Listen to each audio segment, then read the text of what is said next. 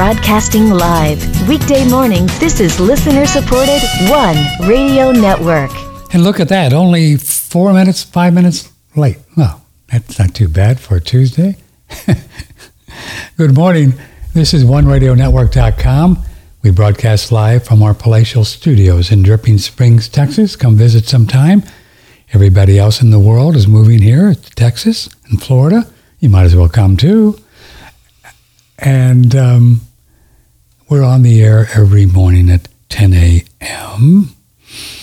We're going to have a good show for you today. Zoe Harcombe, one of our fave guests. She's in England, and she does research, like out-of-control research, ZoeHarcombe.com.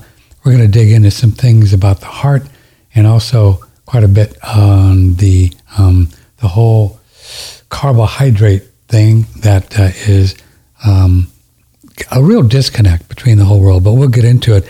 In a couple of hours, Susan Bradford. And Susan comes on from time to time. She's a deep researcher into, when people say, did you hear what they're doing? Did you hear what they are doing? Well, she researches who they are and where the bodies are buried. And it's kind of fun to dig in there, even though we can't do anything about it. It's kind of fun to know who they are.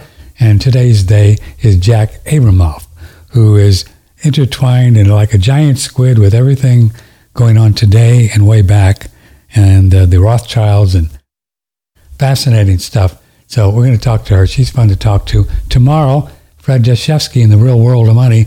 And if you're not thinking that there's a lot going on in the world of money, well, then you're just not paying attention. And good for you. Tell me how you do it, because you're probably not on the internet. And that's what my goal in life. And then tomorrow, Vera Ahmad, who's a really fascinating fellow, travels the world and looks at the world of health and nutrition, and he's very good at it. He always has some interesting things. You can't categorize Vera anyway. I mean, he eats a lot of stuff. And then our phone lines are almost ready to go. They actually knocked on the door yesterday, the phone company, and came up to the studio to see why we can't get this feed for 800 number. So we're close. It's only been almost a month after the ice storm. Yes, we had 2 inches of global warming forming on the ice and broke the line. Well, that's enough about business. And now off to England, where we go to and visit with Zoe Harcombe.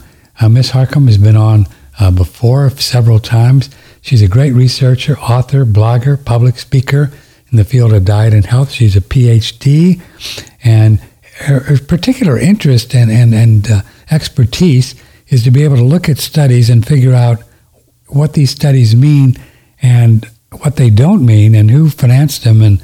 And that's really fun, because you and I can always just... Did you hear that study about if you eat frogs, you'll live to 150? I mean, who did the study? So we're going to go to England. Miss Zoe, hey, good evening to you, right? It's 6 o'clock or 4 o'clock there? It's 4 o'clock in the afternoon. Yeah. Yes, it's late afternoon here. Yeah.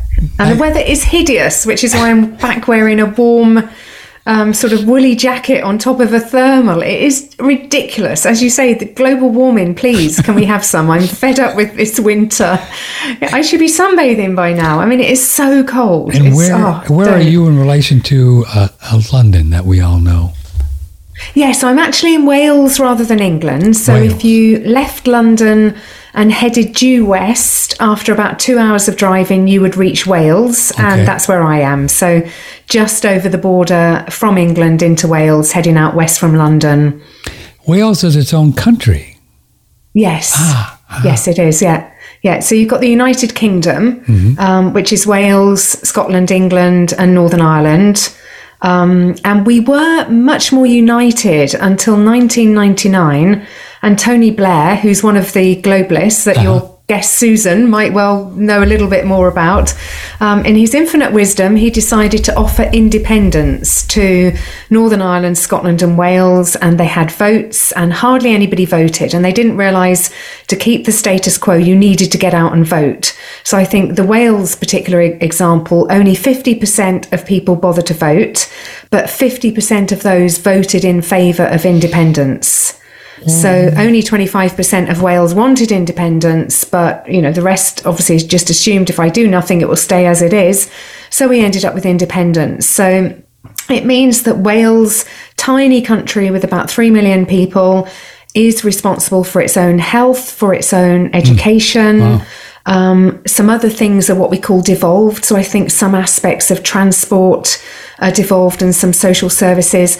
But we really noticed it during COVID, or corona nonsense, as I call it, because health was the act that was used to officiate the corona regulations. So we had different regulations in England, different Wales. In Scotland, different in Wales, different in Northern Ireland. And living near the border, as I do, we had the crazy situation where I wasn't allowed to go in a cinema in Wales and I was allowed to go in a cinema in England. Or at one point I would have to wear a mask in England and I wouldn't have to wear a mask if I went anywhere in Wales. I mean, it was just insane. This was supposed to be science. Why would the globalist, and you're correct, he's one of the all-time globalists, Tony Blair, want other countries to be independent? I mean, don't the globalists just want to control everything? I don't understand the thinking behind That's a good point, yeah. And I've thought about that as well. And what I think it does is, I think so much of what is going on at the moment is just a distraction. And that our constant question should be, what is it a distraction from? Okay. So I think since that has happened, Scotland then actually wanted true independence from England. Which they have for a long time, right? Yeah, which they have for a long time. But giving them a little bit has given them more of a taste of, we just want the whole independence. So there was actually a referendum in, I think it was 2016. I think it was the big year when people voted for Brexit and people voted for Trump. It was either 2016 or it was 2015. And there was a independence referendum in Scotland, but really narrowly, the Scots said, no, we want to stay as part of the UK. I think it was another one of those 52-48 votes. But then they're still talking about independence. Wales talks about independence. It's just, it gives so many people a single cause.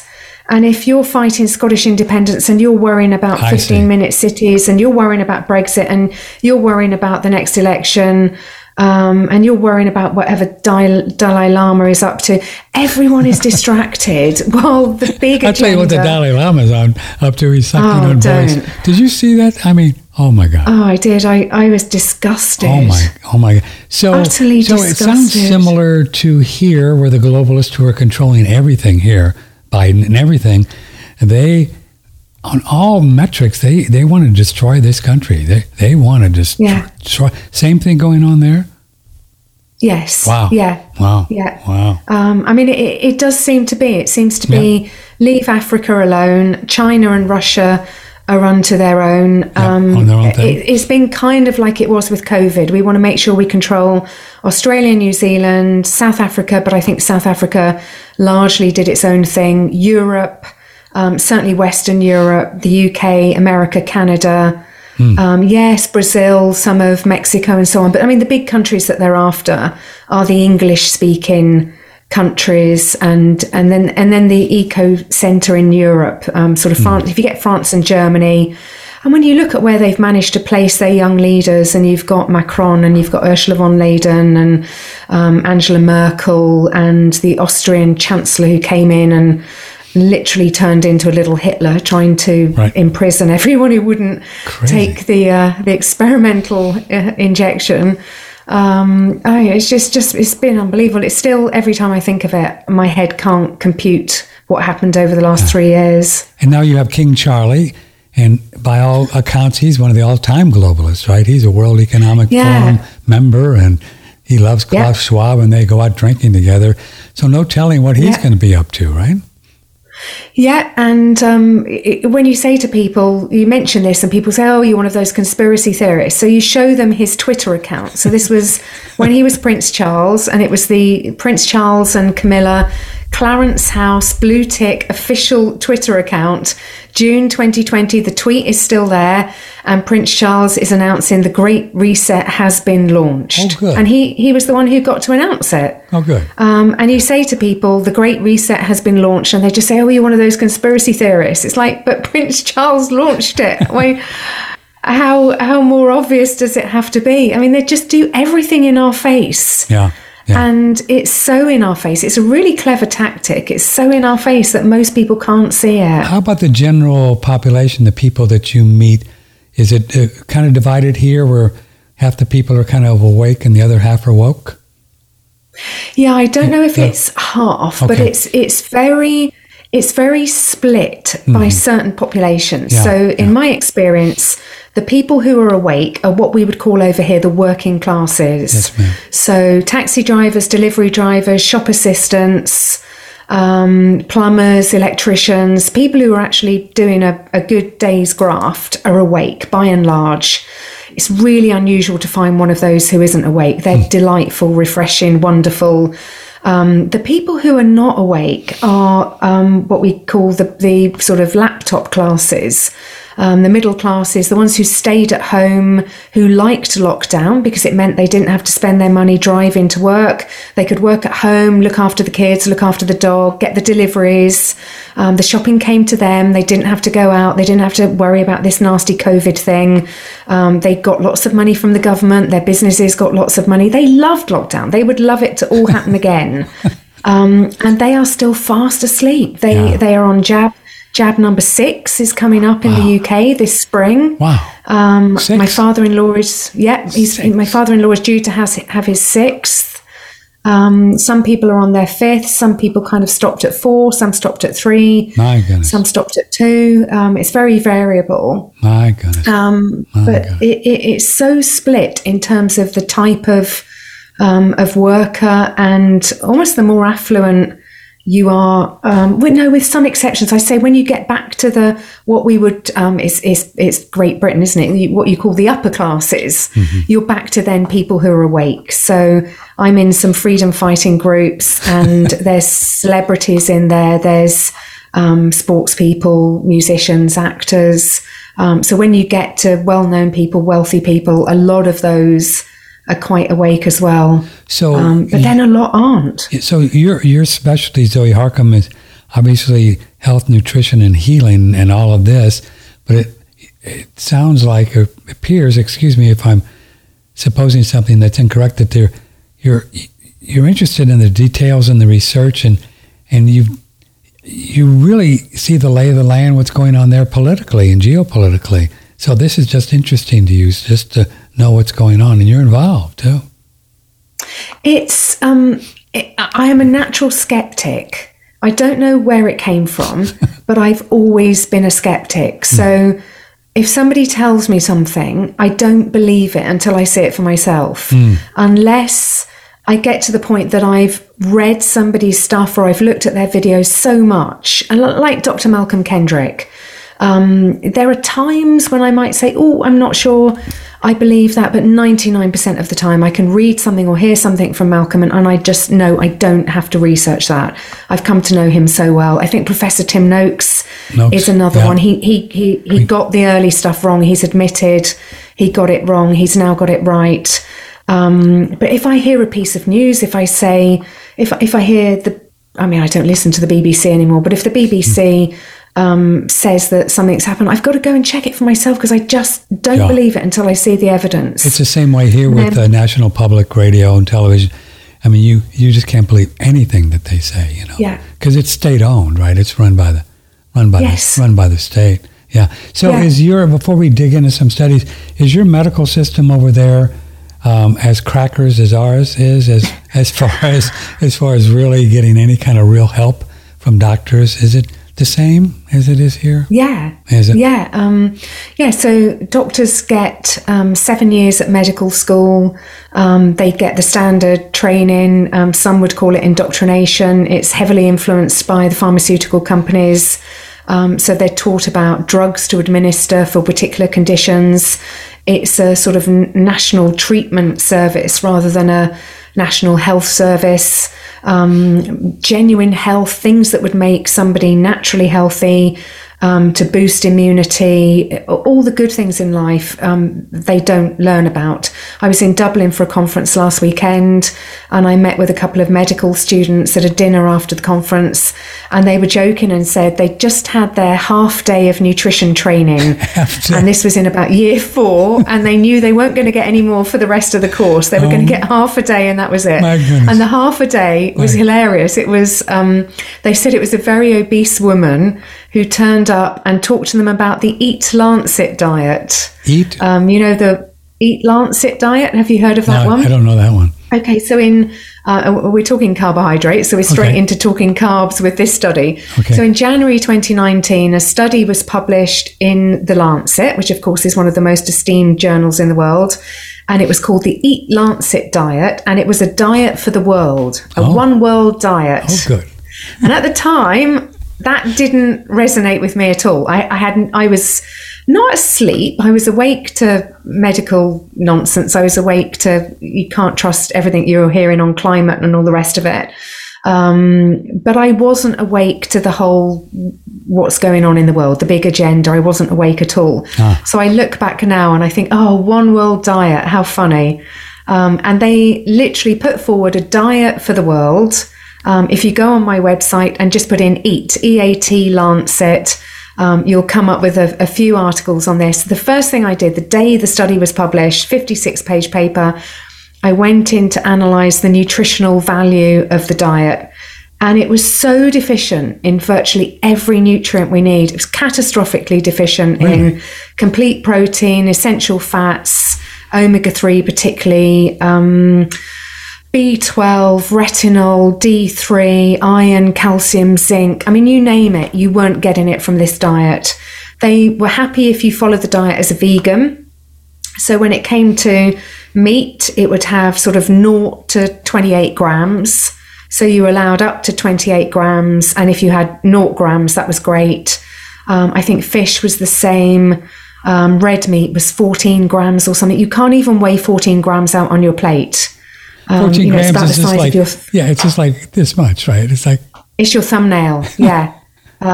It was insane. And then it said you should have 120 calories of sucrose. Sucrose? Sucrose. Yeah, sucrose. Oh, good. So you would get more calories from sucrose than from chicken, eggs, and fish combined, even if you had the maximum recommended intake of chicken, eggs, and fish. I mean, it was the most insane diet I've ever seen in my life. And this is how they wanted the one world to eat. And I explained to these students, it's completely deficient. They're awake, so they understand what this whole one world agenda is now. But they hadn't made the connection with that one world diet, just as I hadn't at the time. Yeah, I had not heard about a one. Well, you might as well have a one world diet if you're going to have a one world currency and a one world government. Just throw the diet. A one world passport and all the rest of it, digital identity and one world government, one world lockdown, thing, right? One world health regulations. Zoe Harcombe is with us. Her website is zoeharcombe.com. Phone lines are not yet repaired, coming soon. So participate this morning by emailing patrick@oneradionetwork.com. We're live here on 11 April. Zoe, thanks so much for coming on the show. So one of the big disconnects I see in the last year or so is this whole idea of carbohydrates and the possibilities that they're causing a lot of problems. That's one side people are talking about, the carnivore people and the keto people and all this we've been talking to. And then the other separation is there's a whole group along with this first group that are arguing that you don't even need them. Never mind that they're not good for you. They're hurting you with insulin resistance and all that, but you don't even need them. So you just eat the meat and them. So let's flesh this out a little bit. What do you see in the studies that you look into? And you really look at these studies. You just don't look at the headline and come up with stuff. What can you tell us what you've seen that we can kind of hang our hat on a little bit as far as carbohydrates? Okay.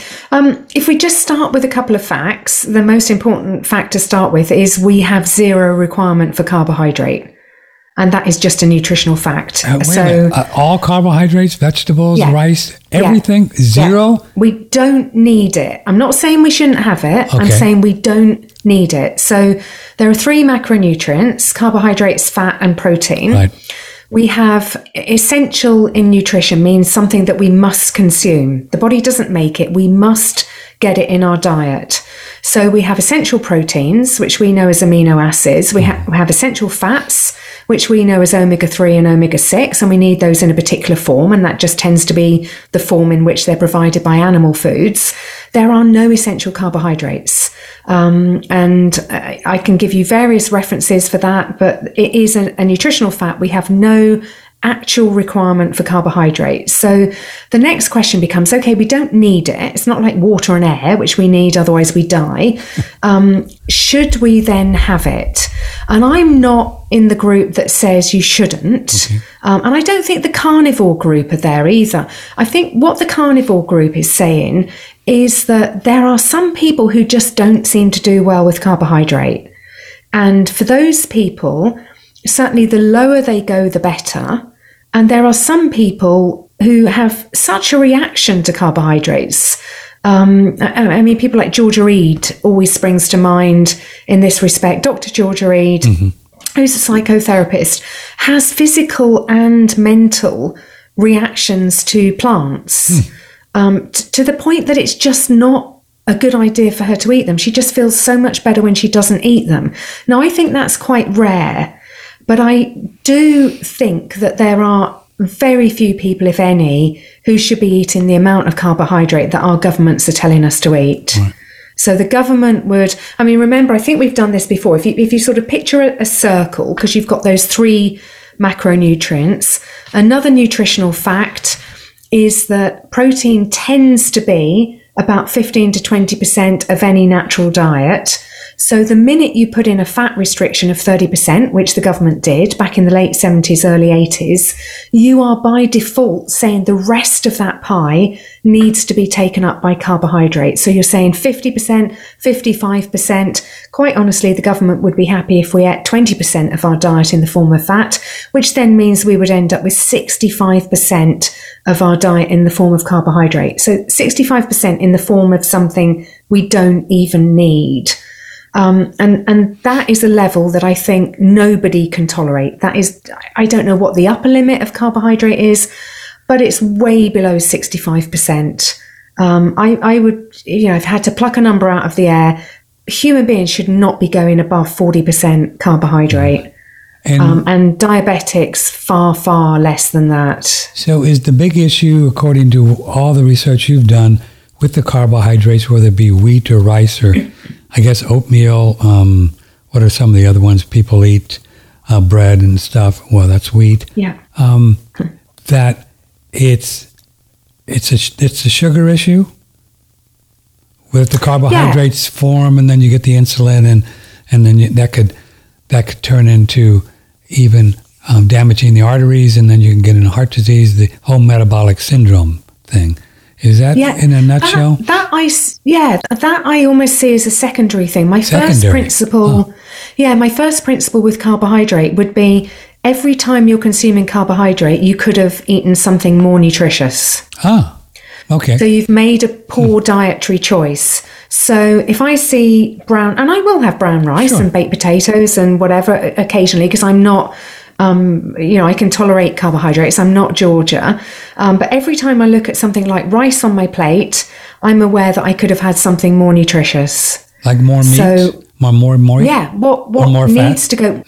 Yeah. The nutrients are found in meat, especially red meat and offal, in fish, especially oily fish, in eggs, especially the yolks, and in dairy, especially full fat. That's where the nutrients are found in the form that we need them. So that's what I need to base my diet on.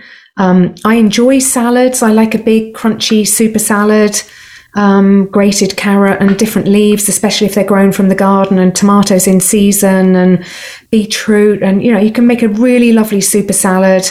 I also enjoy vegetables, roasted Mediterranean vegetables. I enjoy brown rice. With a curry, I enjoy a baked potato. But when I eat the brown rice or the baked potato or even fruit, I'm aware that I could have made a better dietary choice. So the first issue is that they're displacing more nutritious foods. Mm-hmm. Interesting. So it's almost like the days when we used to eat carbs for comfort.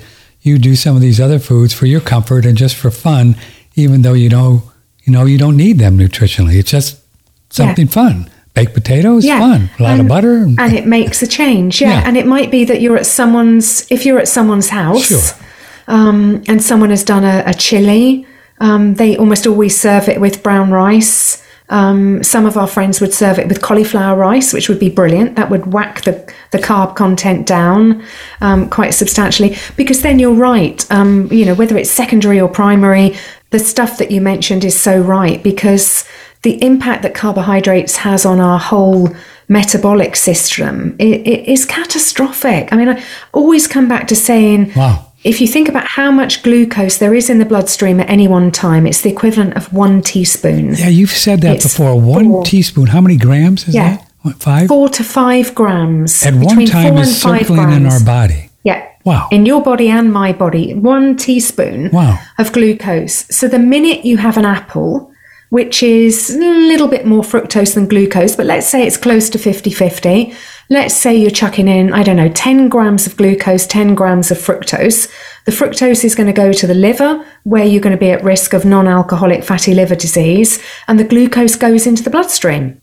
So the bloodstream was perfectly happy at that lovely 4 to 5 mmol per litre. So that's your 4 to 5 grams. And then you chuck in 10 grams of glucose just by having 1 healthy apple. Wow. And the body just goes into, whoa, what happened? We have an emergency. We have a toxic situation in the bloodstream. We have glucose way above where it should be, wakes up the pancreas, call upon insulin, go and attach to that glucose, take it out of the bloodstream, store it out of the bloodstream somewhere as carbohydrate. Maybe the person is going to use that carbohydrate later on. But of course, we don't do that. We don't have a bit of carbohydrate and then reverse it out later. We have an apple, then we have a sandwich, then we have... Think about all the things our government tells us to eat. They tell us to have bread, to have potatoes, to have pasta, to have rice, to have fruit. 6 to 11 portions of grains and 5 portions of fruit and vegetables. The amount of carbohydrate they're telling us to eat is just insane, and our body has to deal with it several times a day. No wonder we're getting type 2 diabetics in their teenage years. The body's just packed up. And so the carbohydrate then eventually ends up in fat. And this is the whole obesity thing. Yes. Right. So, what should happen if you go back to when we were foraging? Mostly we would kill animals and then we get the good fats and the protein and the nutrients that we need. In season, we would obviously eat anything we could forage. So in season, we'd have fruits, nuts, maybe some tubers that became available, particularly after we were able to use fire. But then 6 months of the year, those would not be available. So when they were in season, yes, we would eat those. The body would turn them into glycogen. If we don't use the glycogen, we then turn that into fat. So it was a good idea to fatten up in the autumn to make sure that we got through the winter healthy and still alive, still with enough flesh on us to get through to the spring. But of course, what we're doing in this modern world is just eating carbs, storing them, carbs, storing them, carbs, storing them. And then if we don't use up that glycogen within 24 hours, it just gets stored as fat. The body packs it away as body fat. So that's why when people do a carnivore or keto, low carb, they lose weight. It's that simple. Fast, that's simple. Yeah. Very fast, yeah. And I don't think you have to go that far. You don't have to. You will get fantastic results. But for most people, particularly those who are eating the standard American diet at the moment, so those who are having, let's say, 350 to 400 grams of carbohydrate, just go even on a moderately low carbohydrate diet. Go and buy a carb counter book, look up on the internet where you'll find carbs, and start off by saying, don't have any more than 150 grams a day. And then see how you go. You'll realize immediately you need to cut out pasta, brown rice, potatoes to get porridge, you won't be having those starchy grains.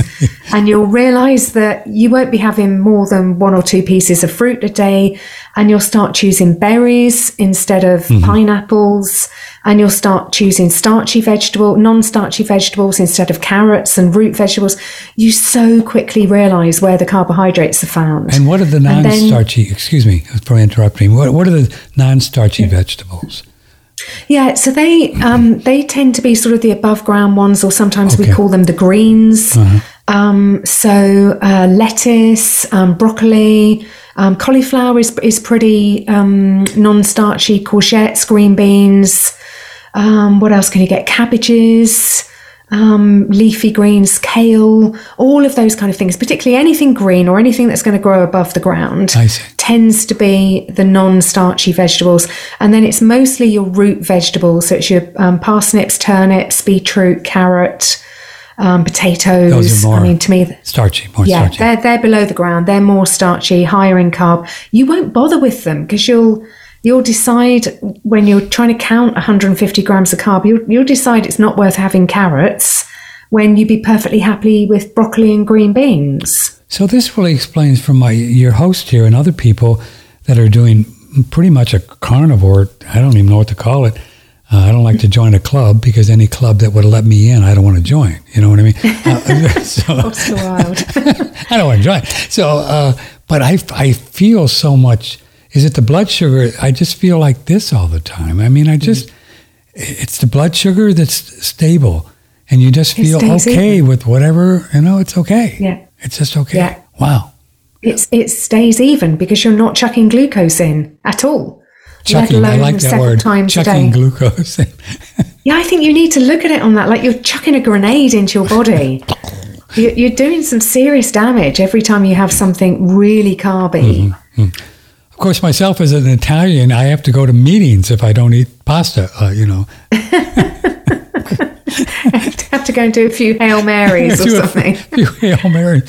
Hey, Hail Marys is right. This is an email from Michelle. Thanks for having Zoe on. I always like it when you have her on. Patrick has interviewed so many people that talk about the dangers and the oxalates and these other poisons in the vegetables, especially the green ones she just mentioned.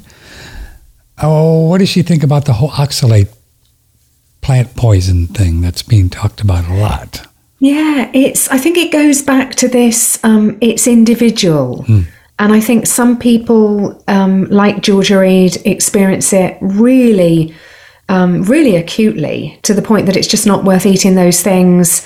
I don't think the whole world needs to go carnivore. They feel it. Yeah. She will be physically ill. She will probably be sick. She will probably actually reject those foods. She just got to the point that they just don't work for her. But I don't think the whole world needs to go carnivore. And I think a lot of populations, particularly populations that have grown up more eating carbohydrates. So India and China have quite rice-based diets. Yeah. But that worked just fine for them when they were toiling in the fields and doing sort of heavy labor, which was the nature of the work over in those populations. They've developed obesity and type 2 diabetes since the refined carbs of the Western world have arrived over there, and they're having Coca-Cola and McDonald's and biscuits and cakes and cookies and all the rest of it. So I don't think the world needs to go carnivore. Yes, plants at some level are trying not to be eaten. They're trying to sort of protect themselves, but they do deliver nutrients. So the nutrients we need, essential proteins, essential fats, those are the ones that we get in the macronutrients. But then, of course, there are the micronutrients. We've got vitamins and we've got minerals. And minerals particularly are quite richly found in plant foods because, of course, minerals come from the ground. And plant foods are found in the ground. So even though, yes, you get iron, calcium, and so on in fish and meat, you can find things like lentils, oats, dark green leafy vegetables. Again, they have good amounts of some key minerals. So they're particularly good for things like magnesium, selenium, Brazil nuts, of course, very good for selenium, sunflower seeds, very good for vitamin E. It's almost difficult to work out how you'd get vitamin E if you don't have sunflower seeds at some level. or put things like virgin olive oil on some of your salads. So there is a benefit to these things. I don't like people getting too extreme, like don't be vegan and don't be carnivore. If you can tolerate a big range of things in the middle, the more variety you can get once you've got your staples, the better. So is there any evidence to support the carnivore keto people who are pretty hardcore that if you just do the meat and the fat and the eggs and the milk, you're going to get everything that you need? Is there evidence to support that? Yeah, you will get everything you need, because as we opened up the show saying, you don't need the carbohydrate. So by definition, if there's no essential carbohydrate, you can get everything you need from animal produce. So that would be meat, fish, eggs, and dairy. And I think you don't even have to eat dairy. I think you can get everything you need from meat. Probably if you then have meat and oily fish and eggs, you're more than covered. But again, just because you can doesn't mean you should. You should, because who knows? Yeah. So how important do you think a big picture? By the way, Patrick at oneradionetwork.com, our phone line is out for Zoe Harcombe. She only has an hour or so we're not going to do any commercials. We have some great products. Just go on there, buy some stuff, and it'll be fine. I don't want to stop. Okay, so where was I going to ask? Oh, seafood. In general, big picture, talk about what you've seen in the research, real research and studies on the benefits of seafood, the different kinds. You mentioned oily fish several times. Is that oily fish would be, what's the red stuff? High omega-3, salmon. Yes, salmon. Yeah, so salmon, tuna, trout, sardines. So you can see the sort of the white fish, and it just looks plain and white. Right. And if you grill it, there's really not a lot of fat that comes out of it. So that would be things like your cod, your haddock, your skate, monkfish, halibut, whiting, coley. There's so many white fishes. But then the oily fishes are the ones that even if you grill them, if you look at the tin foil underwood, you see quite a lot of fat that has come out, and they just tend to be richer in the omega-3 fats and in the form that the body wants them. So the body wants the EPA and DHA form of omega-3s, and you find those in oily fish. So yes, you can get omega-3s from red meat, and you can get them in eggs, but you don't get them in the quantity that you do in oily fish. So if somebody were carnivore, I'd say don't exclude oily fish from your diet. Just don't. It's just too good a way to get those omega-3 fats.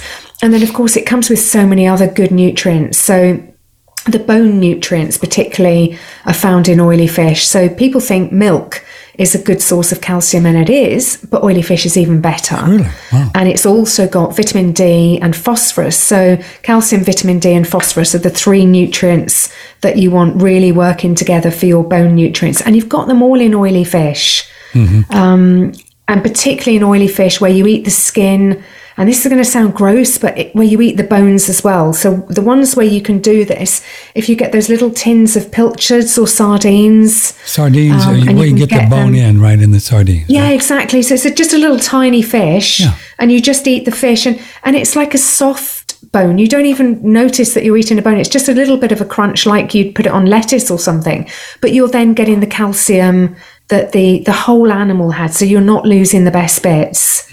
And the skin, of course, is one of the tastiest bits, especially if you crisp it up and fry it and so on. Yeah. What about the shrimp and lobster, clams, mussels, that whole scallop, that whole line? All good stuff. All good. Yeah, all great stuff. Giving again those kind of nutrients, the nutrients from the sea. Really good stuff. I mean, depending where you live, they're differently expensive. They're pretty expensive where I live in Wales, but we're heading out to the Canaries soon, and I just know we're going to go to a fish market, and it's going to be so cheap. We're just going to eat fish for 10 days and eat what we don't normally eat. Where are you going? Canary Islands? Yeah, Gran Canaria in the Canary Islands. Where are those little guys hanging out? Yeah, so they're, if you look at Africa, they're sort of off the west coast of Africa. So they're sort of south of Spain. They're Spanish islands, which kind of always baffle me because they're a little bit nearer Africa. The Spanish must have nicked them at some point in history. Makes a change. It's usually the British annexing or the Americans annexing part of the world. Right. But anyway, they've got African cuisine influence. So they will quite often use chickpeas, lentils, herbs and spices that would be more Moroccan, but there's also the Spanish influence of sort of salamis and cooked meats and fish. They're on Spanish time zone. They use Spanish currency. People over there speak Spanish, but they're closer to Africa, and they've just got a wonderful climate all year round. Oh, we need to go really there, temperate, and visit, but I suspect then they're just surrounded by this wonderful water that I would assume is pretty clean, so the seafood must be really It's very good. clean. Wow. Yeah, it's very clean. Yeah, it gets quite cold because they're sort of, in the Atlantic or whatever. So quite cold waters. But yeah, lovely islands. Good food. Here's an email from, who is it? Sylvia. And she said, how is it possible to eat how much fat that some of the people Patrick has had on, the carnivore types and ketos, that they want you to eat? Where do you get all this fat? Thanks. Yeah. That's a really good question. That's a good question. Yeah, it is. Again, if you go on my website and in the search box, put in LCHF for low carb, high fat, or even just the word butter. So LCHF and butter, or just the word butter. And you'll come up with an article that I did that some people in the keto world weren't happy with, but I stand by it. My concern is that a lot of people in the keto world have gone, somebody like Tim Noakes, is a lean column. He's 6'3" or something. He had a little bit of tummy fat, which is how he realized he was type 2 diabetic, after many decades of running marathons and carb loading.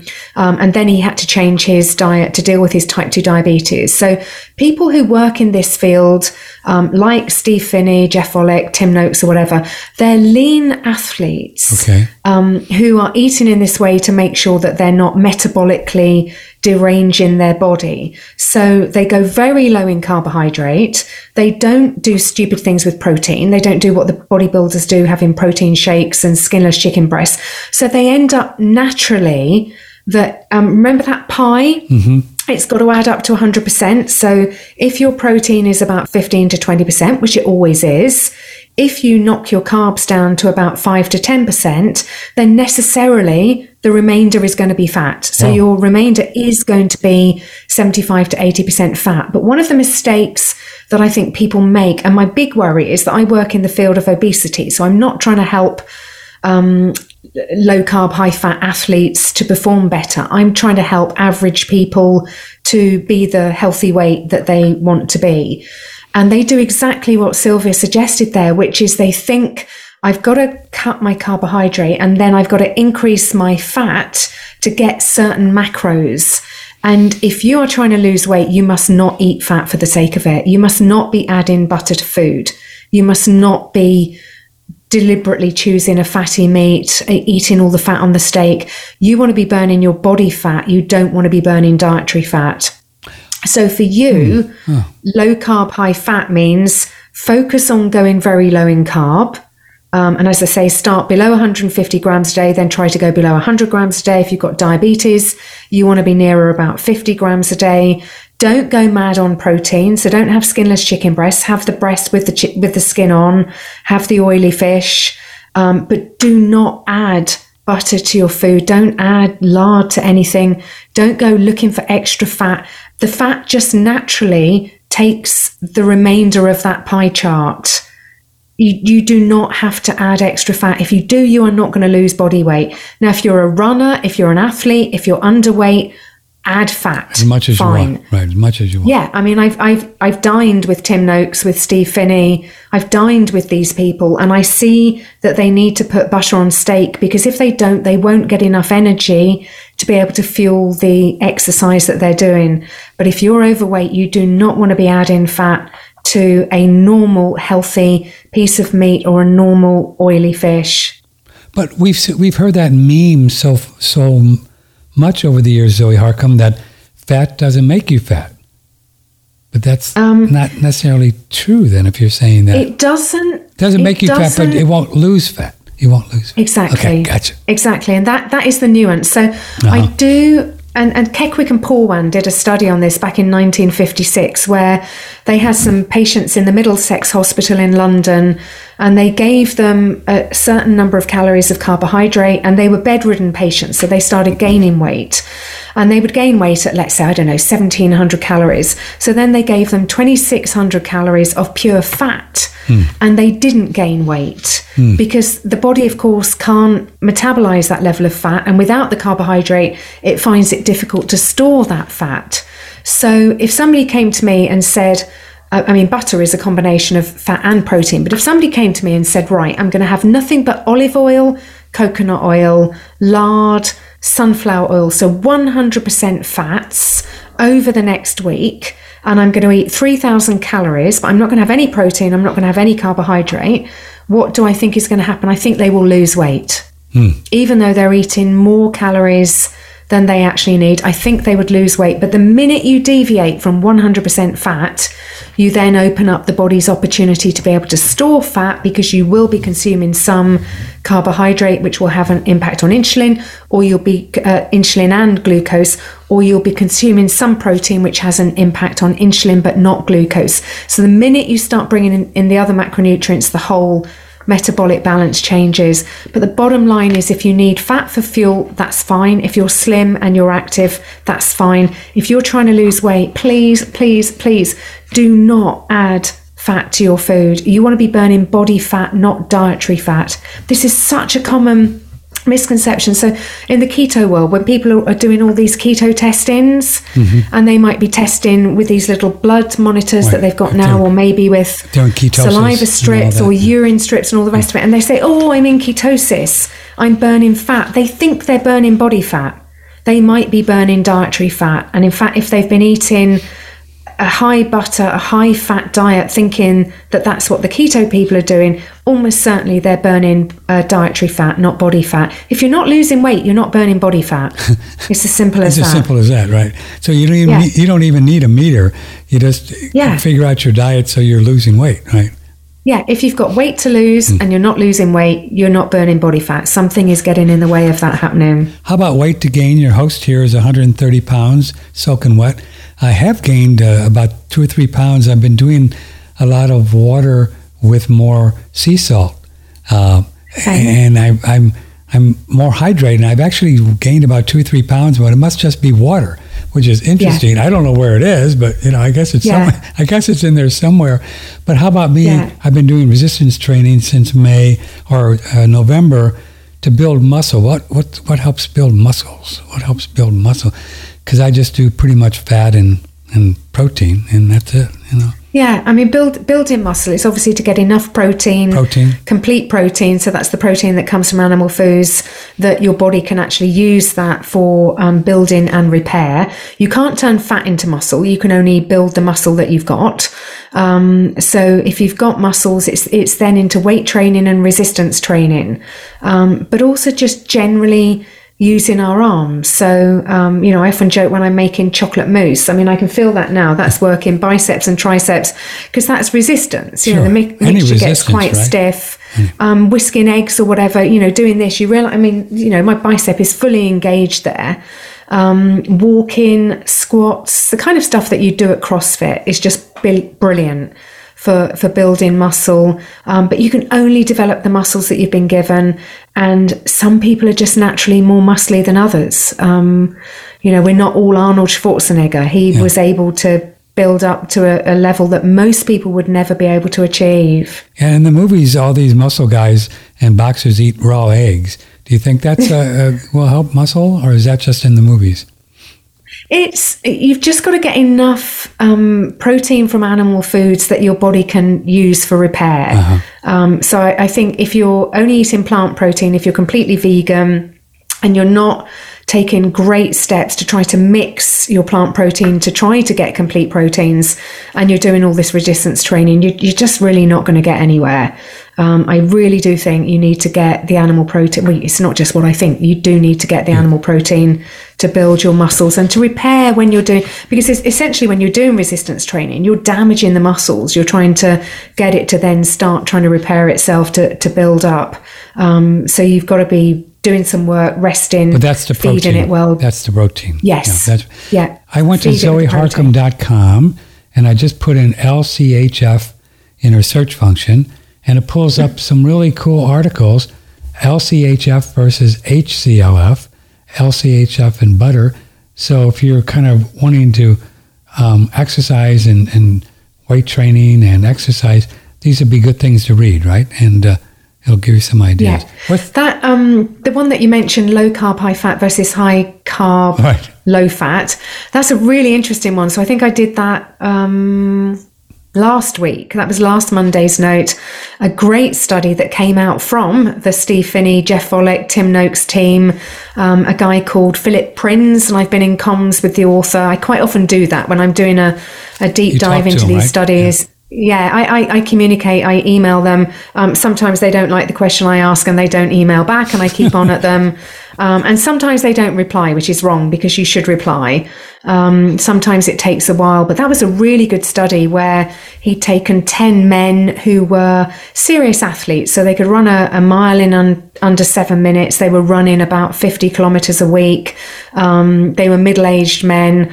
And they went on to a low carb, high fat diet for 31 days. And then they did the opposite. And they looked at their performance. They did some tests in the lab when they were in the fasted state. And they looked at how their VO2 max was doing and all the rest of it. And they performed really well. And up until this study, we thought there was a transition period, that if you're an athlete like Tim Noakes and you've been carb loading and then you need to switch to fueling on fat and protein because you've developed type 2 diabetes, it was always thought that you're going to have about 4 to 6 weeks where your performance was just going to be terrible. It was going to tank.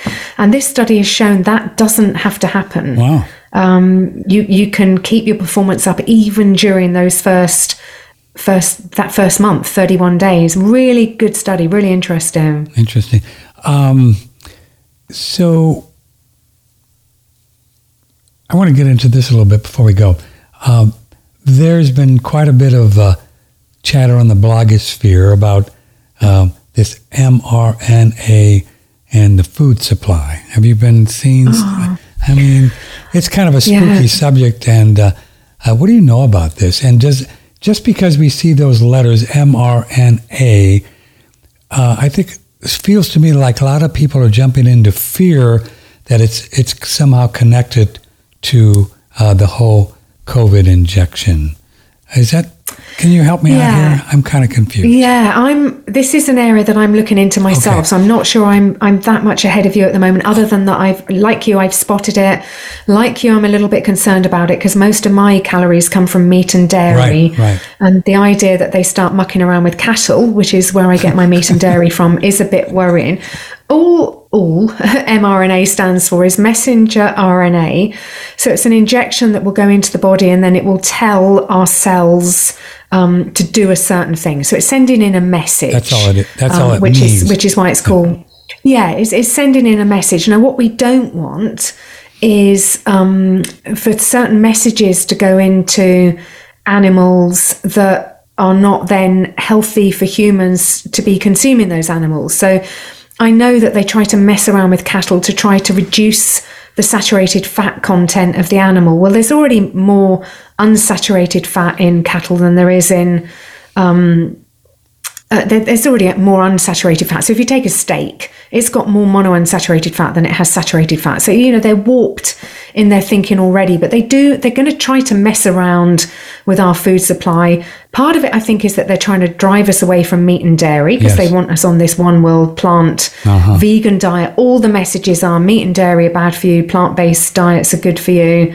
So I think there's a bit of that going on. And I think there'll be a bit of scarium because they know that the people who are most likely to question the mRNA COVID injections are probably also the people who are trying to eat healthily and take vitamin D and look after their own health.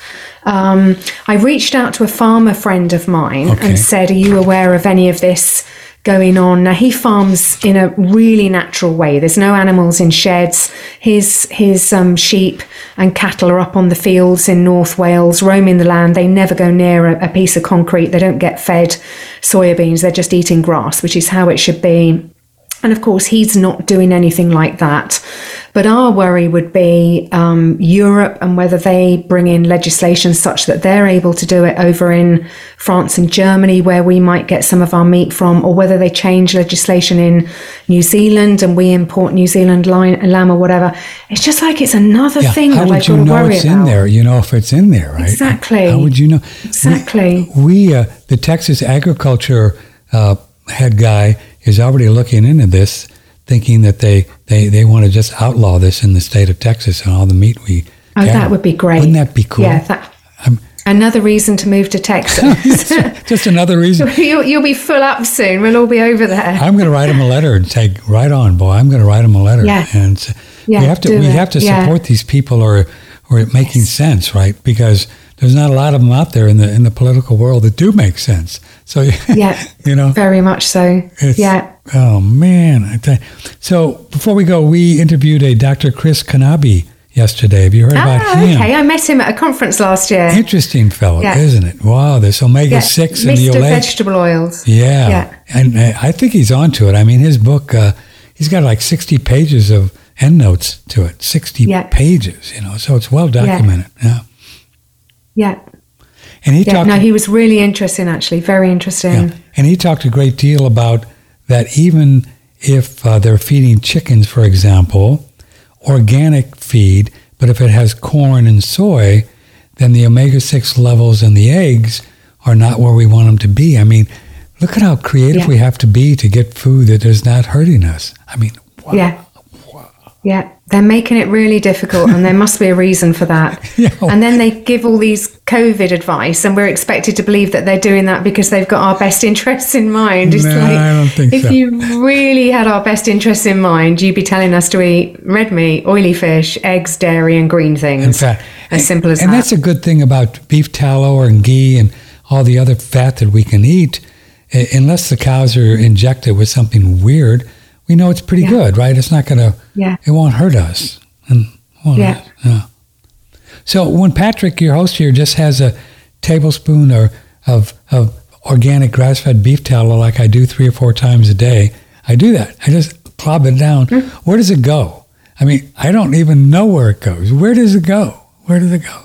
Okay, so carbs start being digested in the mouth. Right. So our salivary enzymes start breaking down carbohydrates. Protein is broken down in the stomach. So that's where the stomach, with its massive acidity, is breaking down protein into the individual amino acids that we need. Fat goes much further down the digestive system. So it goes down into the colon, where the lower intestine and so on will strip out what we need from dietary fat, and then any fat-soluble nutrients, which is what we're after, get packaged onto a lipoprotein called a chylomicron, and then they get sort of put out through the lymphatic system and just go out. I think of lipoproteins as these little taxis that travel around the body. So they get put onto a little chylomicron taxi, and then they travel around the body, and then the cells that need those fats and nutrients take them as the taxis are going past. So that's what they're doing. And the brain uses some of this fat as well, right? Yeah. That will get up there as well. Yeah, the brain,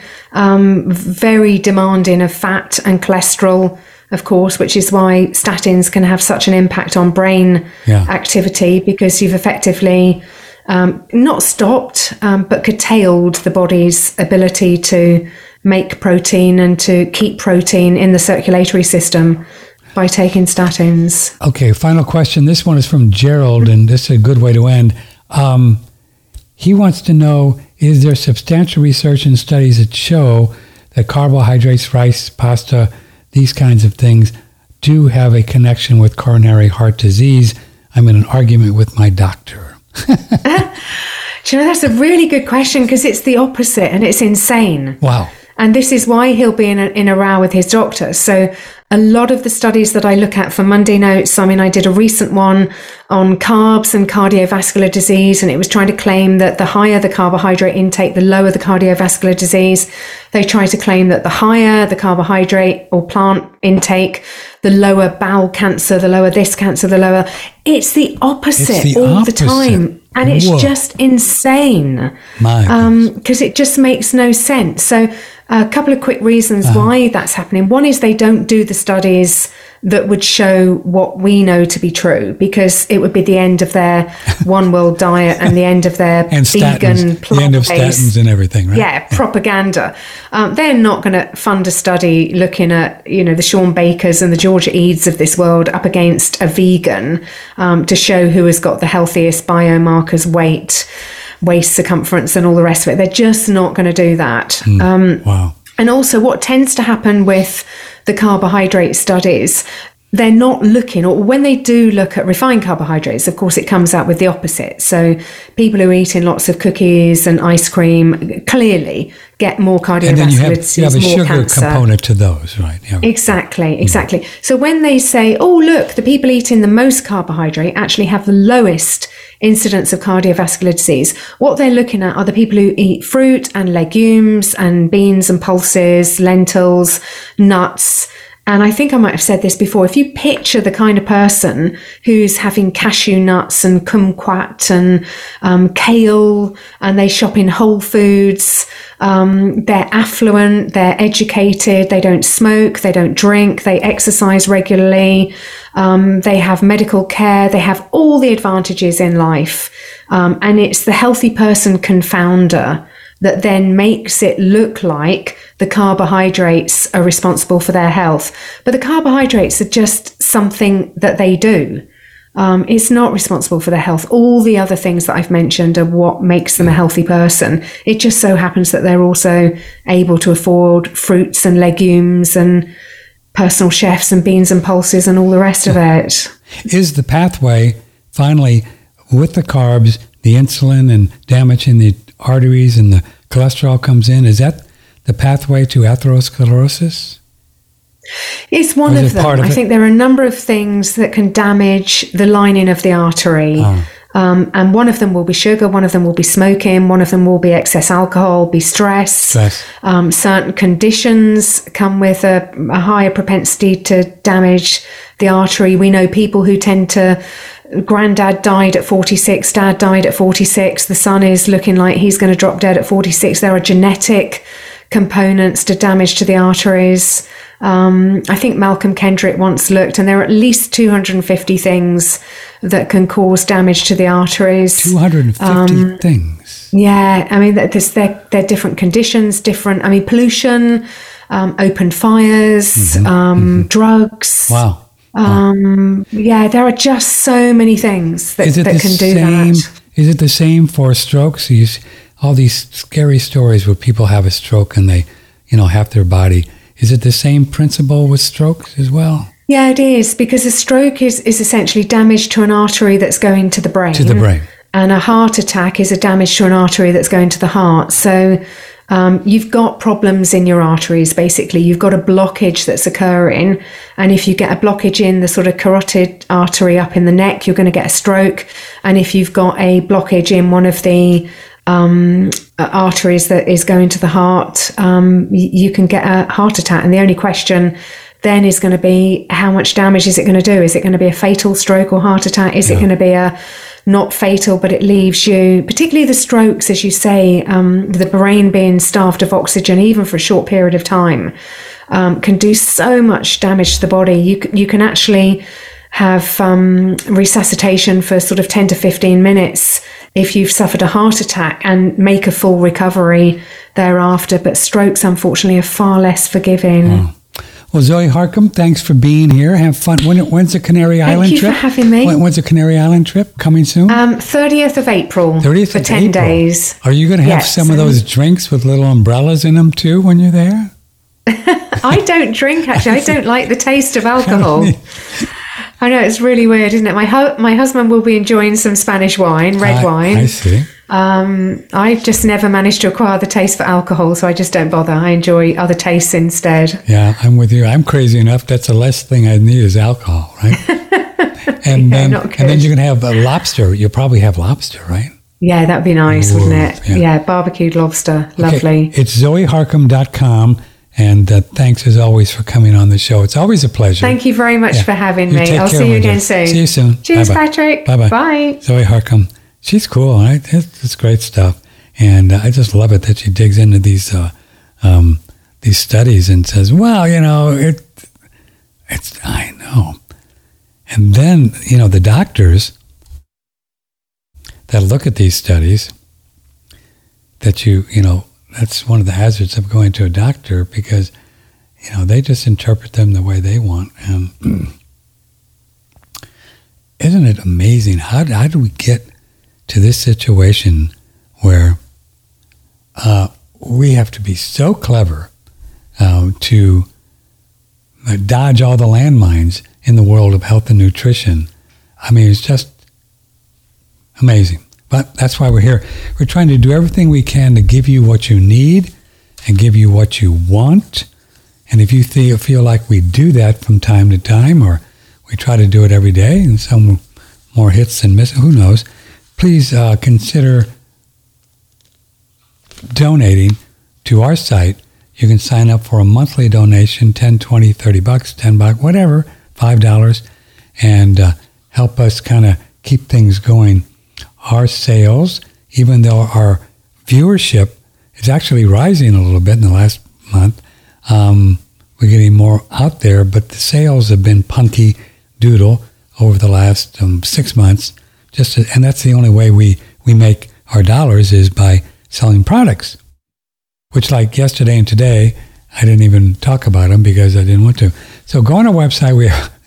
I shouldn't do that. We have a lot of great products that we really do. The colostrum and the sauna and the hydrogen machine. You've heard them all. Shen Blossom, the EMF device, Blue Shield, sulfur, aloe. I know I'm missing some of them.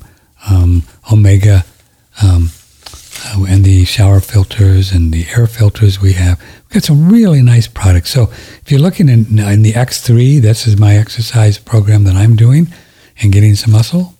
The BioAge. We've got really nice products. So if you need something, go on our website, oneradionetwork.com, and buy some things. If you don't need anything and you want to support us anyway, you can send us a one-off or sign up for a monthly thing. And then if you can't do any of that, it's okay. You can always help. Take some of the podcast on BitChute or the audio podcast that you really like and say, I bet my Uncle George would really understand, get into this so he could get off of statins, something like that. Send it to people, and that helps spread the word. And as more people come, then more dollars flow in, and I have a house payment too. Okay, we're going to take a little break, and then we're going to talk about who they are. They, right? Who they are? With Susan Bradford. Tomorrow, Fred Deshevsky and the Real World of Money. And man, there's some things going on. Did you see where France Macron, all-time globalist, he's now talking down the dollar. So you see, these globalists want to crash this thing because they're behind this whole dollar thing going down. They're behind it, but they control the dollar. So there's something up with these people. They're crazy. So they control the dollar. They own Dollar Inc., the globalists, right? IMF, World Bank, all the banks, JP Morgan Chase, and all these people. They control the dollar. They own it. And they're doing everything they can to take it off the reserve currency status. So what is their motive? Why would they crash something that they own? Tune in tomorrow and we'll talk to Fred about that. And then Varis Ahmed at noon tomorrow. He's really a fun guy. We've had him on, I think it's twice now, and he's into the world of research and carbs, fats, and all that stuff. So we'll have more of the conversation. Check out the show we did yesterday with Dr. Chris Kanabi that we mentioned. It's really quite something. These seed oils, the omega-6s, high oleic acid, has been proven. You can track it out of the increases all the diseases we know, obesity, heart attack, high blood pressure, all of these things increase with the amount of seed oils, vegetable oils, and also animals that are being fed corn and soy, even if it's organic. So it's a whole nother level of research you have to do. So we encourage you to find some farmers markets in your area or go online and find some meat places and call them up or email them and make sure you understand what they're feeding these animals. Because if they're feeding their chickens, for example, it's a great example I brought up yesterday. We go to the HEB, and if the people at the farmer's market run out, and I know what they feed them, because I asked them and I trust them, and they might feed them a little bit of grain, but there's no soy or corn in the grain, and it's organic, pretty good. That's the best you can do. But for example, and I'm going to call HEB and find out, at an HEB, they have, for example, pasture-raised organic eggs, soy-free, so they don't feed them soy. But do they feed them corn? And if it's organic, according to Kanabi, it's not good. The oleic acid, omega-6 metric in the eggs are not good, and these omega-6 are killing people. It is. These omega-6 are high oleic acids. They're killing people. And they have been for what? I guess since they started it would be in the 1900s when they start bringing in the seed oils with the Wessons, canola, Crisco, margarine, and now all the seed oils. Canola is the big one. Soybean oil, huge. And soybean oil, even if it's organic, not good. It's in virtually every processed food. Walk into the middle aisle of your Safeway or your Kroger or your Giant or HEB or wherever you shop. Just go down that middle aisle and pick up some different processed things in a jar and a can at random. And virtually every product has some seed oil in there, mostly soybean oil. And these are very dangerous. So listen to the show with Kanabi yesterday. It's on BitChute and also in our audio. And get away from these things. Just get away from them. Go. Okay, we'll see you in about 45 minutes. We're going to talk about who they are.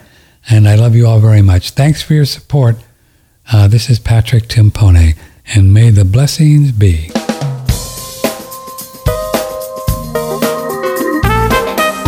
Broadcasting from the beautiful Hill Country in Texas, this is OneRadioNetwork.com.